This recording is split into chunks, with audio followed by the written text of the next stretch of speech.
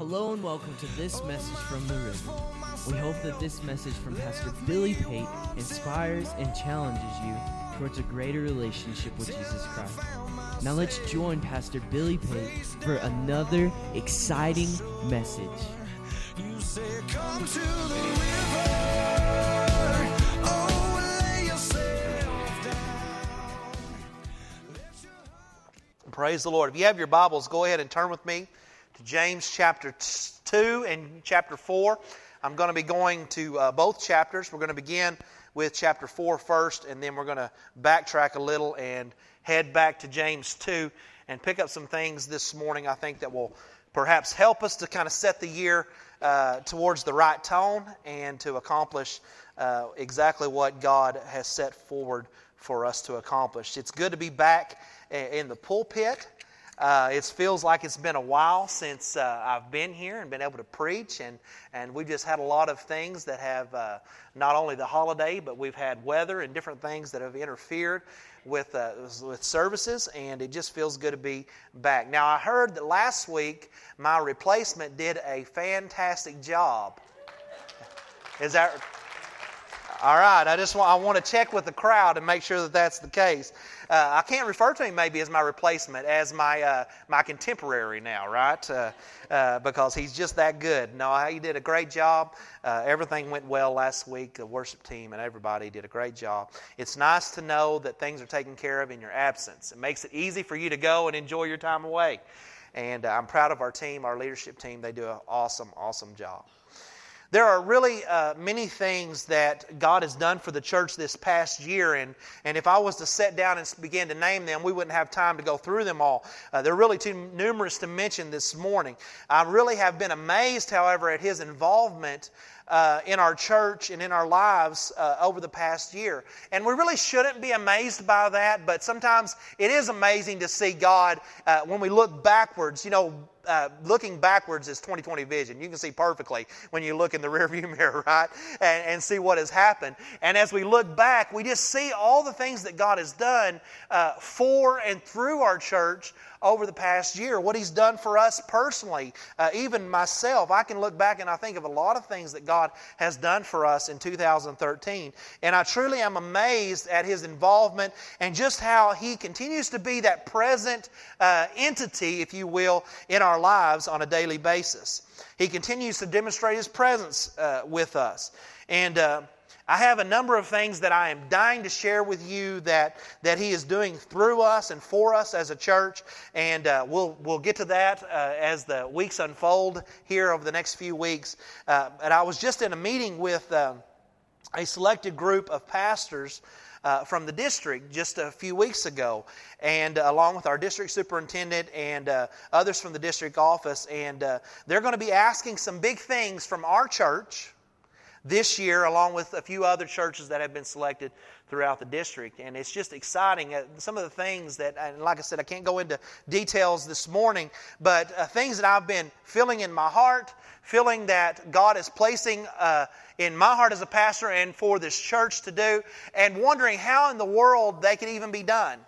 How would the district feel about some of these things unfolding? And then, lo and behold, I get invited to a meeting and they answer all the questions that I have.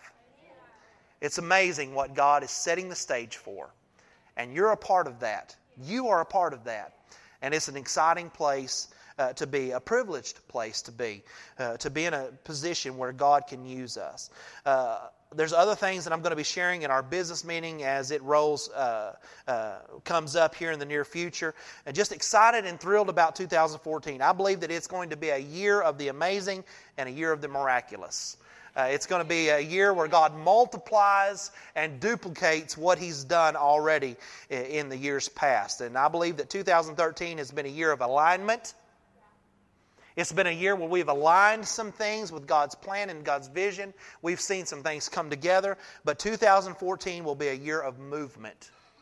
Will you receive that this morning? That 2013 was a year of alignment, but 2014 is going to be a year of movement. We're going to see God move us and catapult us forward, and we're going to see things begin to unfold that we've only dreamed about thus far. You know, I think about our Bible studies on Wednesday nights, and even those have been inspired divinely in many ways. The Circle Maker was about us building our faith and about doing our part to advance the kingdom of God. And now, as we're reading Not a Fan, and its whole premise is about being a follower of Christ. And so God is just putting the pieces in place and moving us forward, and it's just so exciting. A few weeks ago, I was preparing my Wednesday night Bible study, and I felt like there was some aspects of it that I needed to share today in my sermon. And afterwards, the Bible study was shared. Wanda came up to me, and she said, "You need to share that on Sunday morning." And I said, well, actually, I felt like God maybe wanted me to share some of those things on Sunday morning. Then April confirmed that to me as well. And so this morning, I'm going to share a few of those concepts with you as I preach to you about moving toward the miraculous. Moving toward the miraculous. There are some of you here today that are in need of a miracle. There are some of you today that are in need of a miracle. You need God to do some things in your life. You need some relationships fixed. You need your body healed perhaps. You need some other things done for you. And God is here to do some of those things for you. It is about moving toward God's miracle working power in our lives and seeing those things unfold. For many of you today, 2013 has been a very difficult year. I've talked to you. We've walked with you and seen the things that you've went through. And 2013 has been difficult for many of you. It's been a faith-growing, a faith-stretching year. And now you are more than ready to enter a season of reaping. And so I'm looking forward to 2014 being just that kind of season. So today, whether the miracle you need is large or small, I'm going to give you 3 practical steps that will move you toward the miracle. Move you toward that miracle. And so help me pray this morning as I preach to you, moving toward the miraculous. Father, we thank you, Lord, today for your grace. We thank you that you are here in this place today, God, and that you are giving each of us ears to hear what you are saying. Lord, we just receive that right now, that God, you would give us ears to hear what the Spirit of God is saying to His church. Give us a mind to understand, God, what you are wanting us to know. And give us a desire, Lord God, to see the things that you are placing before us that are within our reach and within our grasp as your children. Father, I pray that you bless this message today. Help me to communicate it to this great group of people. And we ask these things in Jesus' name. Amen. Amen. James 4, and we're going to pick it up in verse 7. I'm going to read to you from the New King James Version, but primarily this morning I'm going to use the Message Bible as my text today. So from the New King James, it says, "Therefore submit to God, resist the devil, and he will flee from you. Draw near to God, and he will draw near to you. Cleanse your hands, you sinners, and purify your hearts, you double-minded. Lament and mourn and weep. Let your laughter be turned to mourning, and your joy to gloom. Humble yourselves in the sight of the Lord, and He will lift you up." Now let's read it from the Message Bible today. It says this in verse 7. "So let God work His will in you. Yell aloud no to the devil and watch him scamper. Say a quiet yes to God, and He'll be there in no time. Quit dabbling in sin. Purify your inner life. Quit playing the field. Hit bottom and cry your eyes out. The fun and games are over. Get serious, really serious. Get down on your knees before the Master, because it's the only way you'll get on your feet." Verse 10, get down on your knees before the Master. I believe that step 1 in moving toward the miraculous is we must learn to kneel down. Kneel down. Kneeling down is an act of submission. It is when we come into the presence of God and we put ourselves in a submissive state to Him and we say, "God, I'm humbling myself before you. I'm kneeling before the Master. I recognize your authority and your power is what I desperately need, and I'm putting myself in a posture of submission so that I can receive from you the things that I need to advance my life and move toward the miracle that I'm longing for." Verse 7 says, "Therefore submit to God." In the Message it says, "So let God work His will in you." Kneeling is the posture of submission. Kneeling speaks of surrender. It speaks of compliance. It speaks of us coming to a place where we say, God, okay, I'm giving up. I'm letting go. I'm surrendering to your will and your plan. Your words spoken over me are the words that I need to hear and the words I need to know. It's not my will and my desires, but God, rather it is your will and your desires. And I know that when I submit to your will and your desire, that leads me to the things that I long for and I'm seeking. It speaks of compliance. It speaks of a willingness to follow and surrender and submit to God. It speaks of trust. And it speaks of respect. In the olden days, when they would come before the king, they would always take what? Posture of submission. They would kneel down before the king. Why? Because it showed trust and it showed respect. It showed reverence. It showed honor. And we as His people have to understand that if we're truly going to be in a position of power, we must first understand that we must take a position of submission. True power comes as we kneel before the Lord and we surrender to His perfect plan. We are expected to submit to God's direct authority as His children. And we are also expected to submit to God's established authority.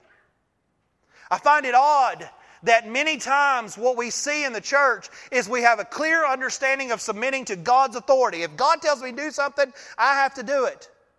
We understand the head of the church. We understand submission to God as the head of the church. But we reject oftentimes the authority that has been transferred to His body. How can we say, yes, I'll submit to the head, but then I reject the authority of the body? Many times in churches, and what we've seen growing in our culture, is this idea that we don't need the church as long as we have a relationship with Jesus. And what I say to you this morning is that they are one and the same. That you can't accept the head without also embracing the body. Because if you reject one, you reject the other. You need the church. Few of you understand that.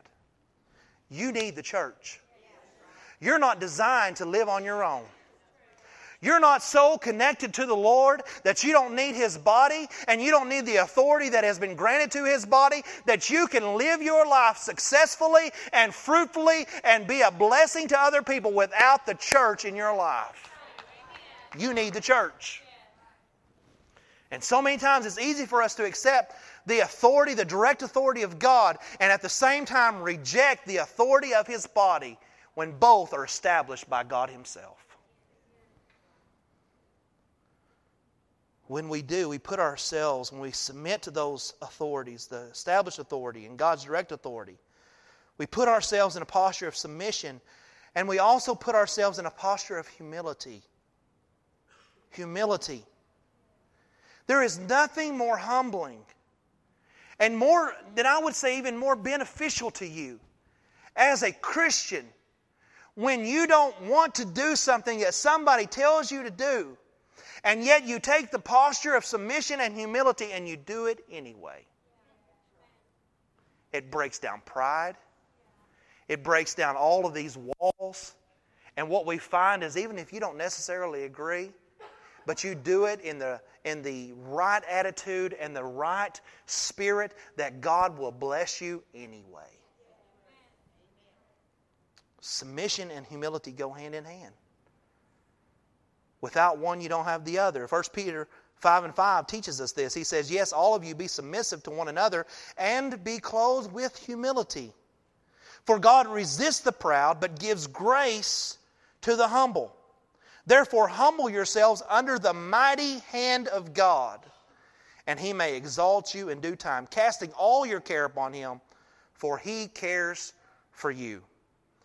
If you look there at verse 6, it says, therefore, humble yourselves under the mighty hand of God.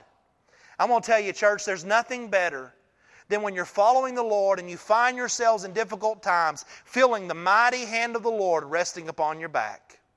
Feeling that peace that passes all understanding.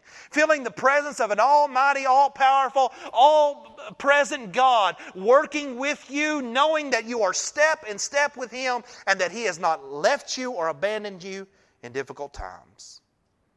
It says that He may exalt you in due time.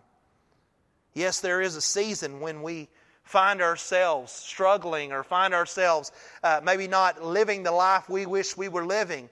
But in due time, God brings about the reaping season in your life. In due time, if you are faithful in the difficult times, there will come a day when God will bless you and God will bring you out, and you will find yourself being exalted in due season. Submission is also an act of dedication and consecration.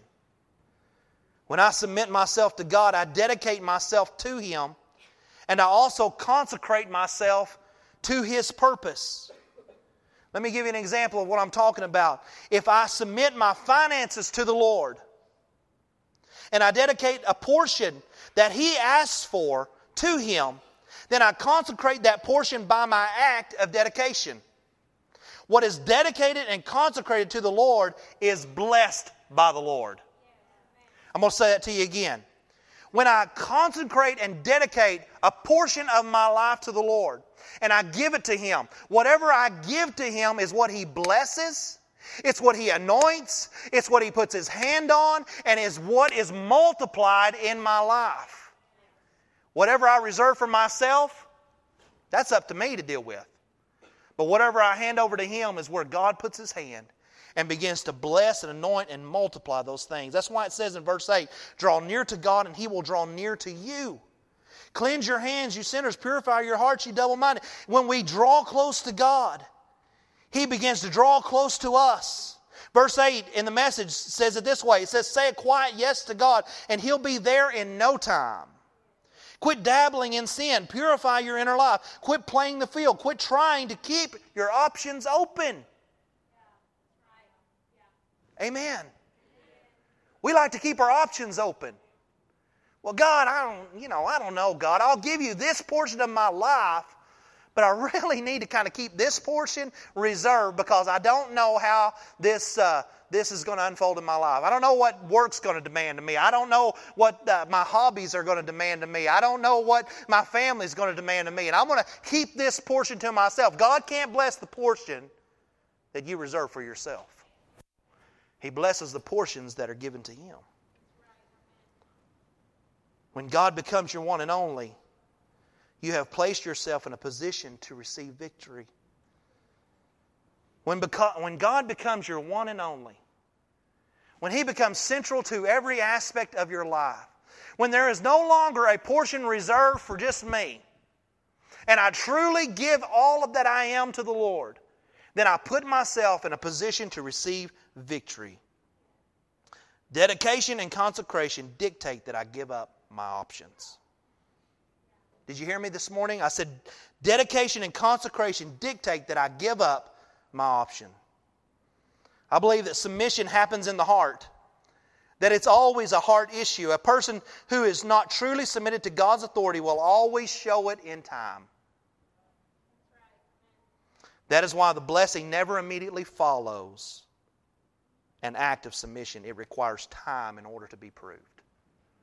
That's why he says in verse 6 of 1 Peter 5, he says that He may exalt you in due time.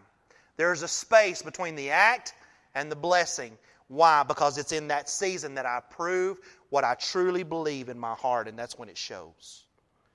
It doesn't matter what you say if what you do is contrary to it. Talk is cheap. Your words are given value only when your actions prove them true. So the first step is kneel down. Are you struggling this morning to submit to God and to His authority? I think there's a lot of people that struggle in these areas, not necessarily submitting to God, but submitting to His authority. It's hard to do. You know, I don't want somebody telling me what to do. I'm probably the worst of all of us. I'm the chiefest of sinners like Paul. I don't want someone telling me what to do. But when we understand that God's authority not only comes directly from His mouth, but also through the mouths of His messengers and through His people that He has ordained to lead His church, then we are freed to really be what all God wants us to be. Are you struggling this morning to submit to God and His authority? Are you trying to make things happen on your own apart from Him? Verse 10 tells us, again, get down on your knees before the Master. It's the only way that you get on your feet.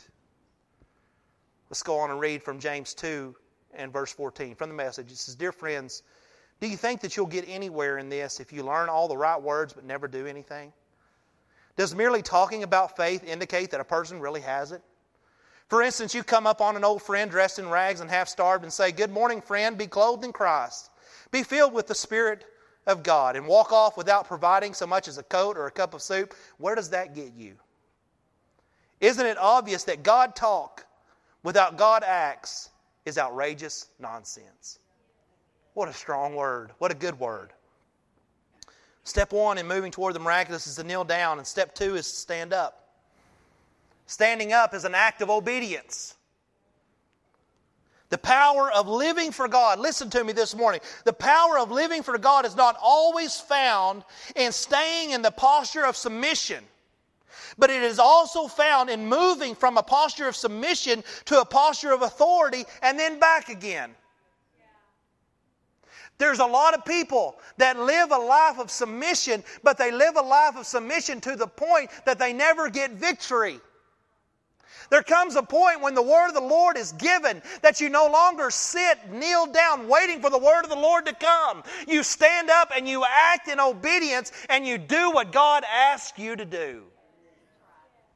Victory comes in both arenas. And as we're stepping toward a miracle in our lives, it must take us moving from one to the other to see it take place. You cannot get stuck remaining in one position. The cycle must be repeated for the miraculous to continue. As I said just a second ago, some have mastered kneeling and live beat down. Others have mastered standing and continue to be beaten by pride. But authority is always purest when it is exchanged and transferred. It is corrupted when it is stationary. And what I mean by that is that we can't remain in this static state. We've got to be moving from submission to authority, to faith, to submission, to authority, to faith, and letting the cycle repeat over and over in our lives. Don't get stuck in one area, because what you'll find is you'll find yourself neutralized and ineffective in living a victorious life. If submission happens in your heart, then your heart is what deals with His will, and either accepts it or rejects it. So submission happens in the heart, and obedience happens in the will. It is your actions that express your will. It's not your words that express your will. That's why he says in verse 17, isn't it obvious? Isn't it clear that God talk without God acts is outrageous nonsense? You can talk a good talk, but unless you act in conjunction with what you're saying, it means nothing. I know a lot of people. I've hardly met a church person in my entire ministry career that couldn't talk the talk. Right? I mean, we can all get together and we can talk the talk, but not all of us can walk the walk, right? It doesn't matter what we say, it matters what we do. And what we say should line up with what we do. What we do should line up with what we say. There should be alignment between the two. If there is alignment with your will and His will, then your actions will prove that. Verse 14 says this, doesn't merely talking about faith indicate that a person really has it? No. The answer is no. And here's an excerpt from the book that we're doing on Wednesday nights from Not a Fan. It says, not everyone who says, but only he who does. Jesus makes a distinction between fans and followers by contrasting the word says with the word does. We live at a time when we have become increasingly comfortable with separating what we say we believe with how we live. We have convinced ourselves that our beliefs are sincere even if they have no impact on how we live. And it's just not true. It's just not true. If what we say has no impact on how we live, then it doesn't matter how strongly we think we believe it. We truly don't believe it, because we don't express it in our actions. So many times as we talk about obedience, we see obedience as a yoke. We see it as this burden to bear. Well, I've got to obey. I've got to do what I'm told. I've got to submit to someone's authority. I've got to listen to what they say. But obedience is not a yoke. It is a key. Obedience is not a yoke. It is a key. It unlocks you to a world of freedom. How so? Because it frees you from the responsibility of making the decision. It frees you from the responsibility of the consequences. It frees you from the responsibility of all the burden of all of those things. Why? Because I was told to do it and I acted in obedience to what was told me to do. It's not my deal. If we would understand that if we would just simply do what God tells us to do and follow Him and submit to His will, that we would step into this world of freedom that we don't really understand and know, wow, what a burden that would lift off of our lives. It's God's deal, not mine. My life is not mine, it's His. And so when He tells me to do something, if I can do it, and if I can find the courage to follow Him and trust Him and even step out in faith and obey Him, then I am freed from the responsibility of it, and it becomes His burden to bear. He's never let me down yet. And He's never let you down yet.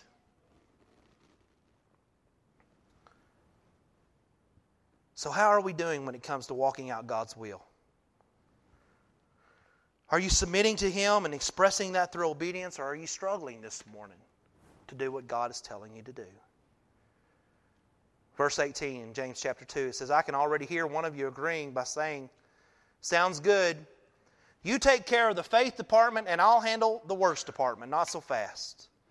You can no more show me your works apart from your faith than I can show you my faith apart from my works. Faith and works and faith fit together hand in glove. Do I hear you professing to believe in the one and only God, but then observe you complacently sitting back as if you had done something wonderful? That's just great. Demons do that. But what good does it do them? Use your heads. Do you suppose for a minute that you can cut faith and works in two and not end up with a corpse on your hands? Wasn't our ancestor Abraham made right with God by works when he placed his son Isaac on the sacrificial altar? Isn't it obvious that faith and works are yoked partners, that faith expresses itself in works, that the works are works of faith? The full meaning of believe, listen to this. The full meaning of believe in the Scripture sentence, Abraham believed God and was set right with God, includes his action. It's that mesh of believing and acting that got Abraham named God's friend. It is not evident that a person is made right with God not by a barren faith, but by faith fruitful in works. And so if the first step is kneel down and the second is stand up, then the third must be stepping out. Stepping out is an act of faith. Submission happens in the heart. Obedience happens in the will. And faith happens in the Spirit. James shows us that faith and obedience are intertwined, that they are inseparable. But I will make this distinction for you this morning, that your obedience only demonstrates your faith when you attempt something that you cannot do on your own. I'll say it again. Your obedience only demonstrates faith when you attempt something that you cannot do on your own. Many of us claim to step out in faith, but we step out in faith only using what we ourselves can do and never having to rely on God to fill the gap between my inability, the maximization of my resources, and trusting Him with what He's actually asking me to do. If you give what you can give, then you're not giving in faith. If you do what you can do, you're not doing anything in faith. If you say what only you know can be accomplished by your skills, resources, gifts, and talents, you're not walking in faith. There has to be a gap between who you are and the need for an almighty God to step in on the scene and make something happen. They are intertwined. That is why it happens in the Spirit. Your spirit is your interface with God, and it requires divine assistance for your faith to work. Submission and obedience happen in the natural, but faith works through the spiritual. Stepping out releases the power of Christ in me. It changes potential energy into kinetic energy and creates movement. So what I'm saying to you is the miraculous does not happen short of faith. You can submit and you can obey, but if you don't step out in faith, you remain in the natural and do not release the supernatural into your life. And at the same time, I'm saying to you that faith without submission and obedience remains dead because it leaves you out of the equation, and God does not and will not work in this earth apart from you. So it requires it all. Faith is not only doing what you are directly told to do, but going beyond that to accommodate the will of God that you have connected with. What are you talking about, Pastor? I'm saying faith takes it a step further. We are good. Some of us are really good about just doing what we're told. But we're only good about doing exactly what we're told. How many of you like an employee at your work, if you own a business, that only does what you tell them to do? I cannot stand working with people that only do exactly what I tell them to do. You've got to read between the lines from time to time. You've got to think on your own. You've got to take a little thing called initiative. Amen. You should not have to be told every single thing to do. I get so aggravated with my children over these kinds of things because I'm like, I told you to clean the yard, but I didn't specifically tell you to put the fence back up that had fallen down. But obviously it needs to be done. Well, faith works like that. If you only do what God tells you directly to do, and you don't take initiative to capture the essence and the spirit behind what He's really trying to... This is what the problem with the Pharisees was. Do you get this? That they only did what they were told to do, and they kept adding things to the list. They just did what was written down in Scripture. And Jesus is saying, look, you guys are taking this so literal that you're not capturing the spirit of what I'm truly trying to say. When I say to you, don't do any work on the Sabbath, I'm not saying never do any kind of work on the Sabbath. I'm just saying as a general rule, it needs to be a day of rest. But if somebody needs to be healed, for God's sake, pray for them. Do you catch what I'm saying this morning? Faith is that component that we add to our obedience. And yes, we do what we are told to do. And yes, we walk in the spirit of what God is commanding us to do. But we also take initiative through our faith and see God begin to multiply our efforts because of the initiative that we take. Faith is not only doing what you're directly told to do, but going beyond that to accommodate the will of God that you have connected with. And I'm challenging you this morning to connect with the will of God for your life and find out what God is using you to do and connect with the spirit of that and walk in faith with it and see God multiply everything that you put your hands to. Does God not say that everything that we put our hand to will prosper? Is it not God that says, cast your bread upon the water? And He talks about multiplying. Is it not God that fills the jar of oil and as it's poured by faith, it multiplies and fills other jars? Is that not the God we serve? It is. But it takes initiative. I want to give you an example of what I'm talking about. When Elijah was even taken up and Elisha took his place, Scripture tells us that God told him to go to Bethel, He told him to go to Jericho, and He told him to cross the Jordan. But nowhere will you read in the passage God told him to take the mantle off of his shoulder and to strike the water and perform the miracle that helped him cross the Jordan River. Why? Because he took initiative to use the tool that God had given him to do even greater things than what God had commanded him to do. And Jesus, did He not say that greater things will you do because I go to the Father and I make intercession for you. God is sitting there saying, if you'll just act in faith, I want to be a partner with you. I want to come alongside you. I don't want to tell you every single thing that you need to do. But when you see something that needs to be done and you have an opportunity that rises up before you, will you not take a step of faith, step out and let me use you? And when you do that, see me let my hand upon you and anoint you for that moment to do miraculous things. Amen. Somebody ought to clap.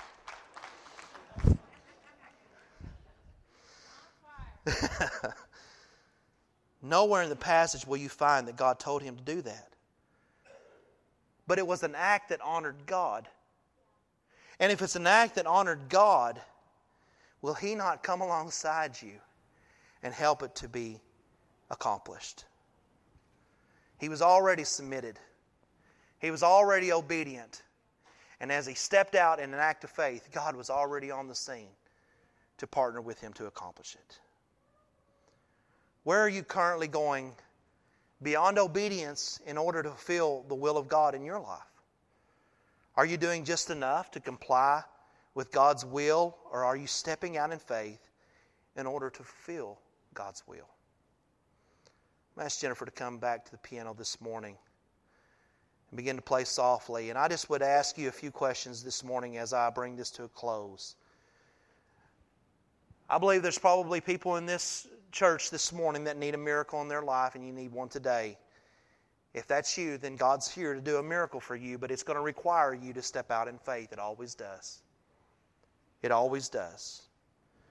Do you want the miraculous to be a normal part of your Christian experience? Because I believe that it was meant to be.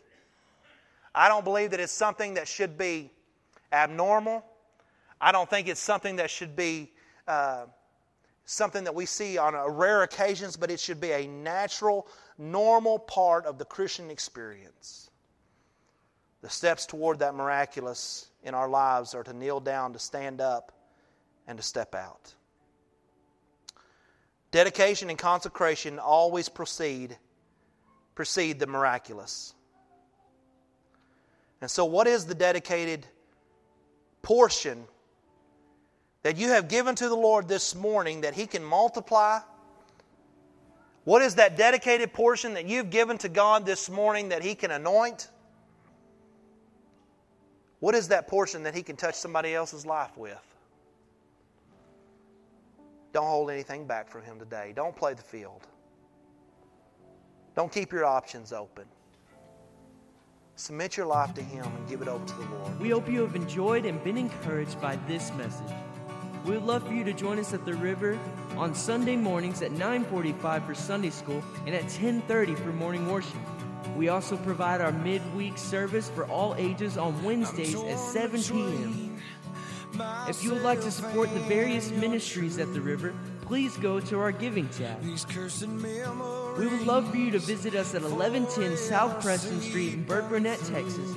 And as always, we encourage you to come experience life with us at the River. Till I found myself face down on your shore. You said, come to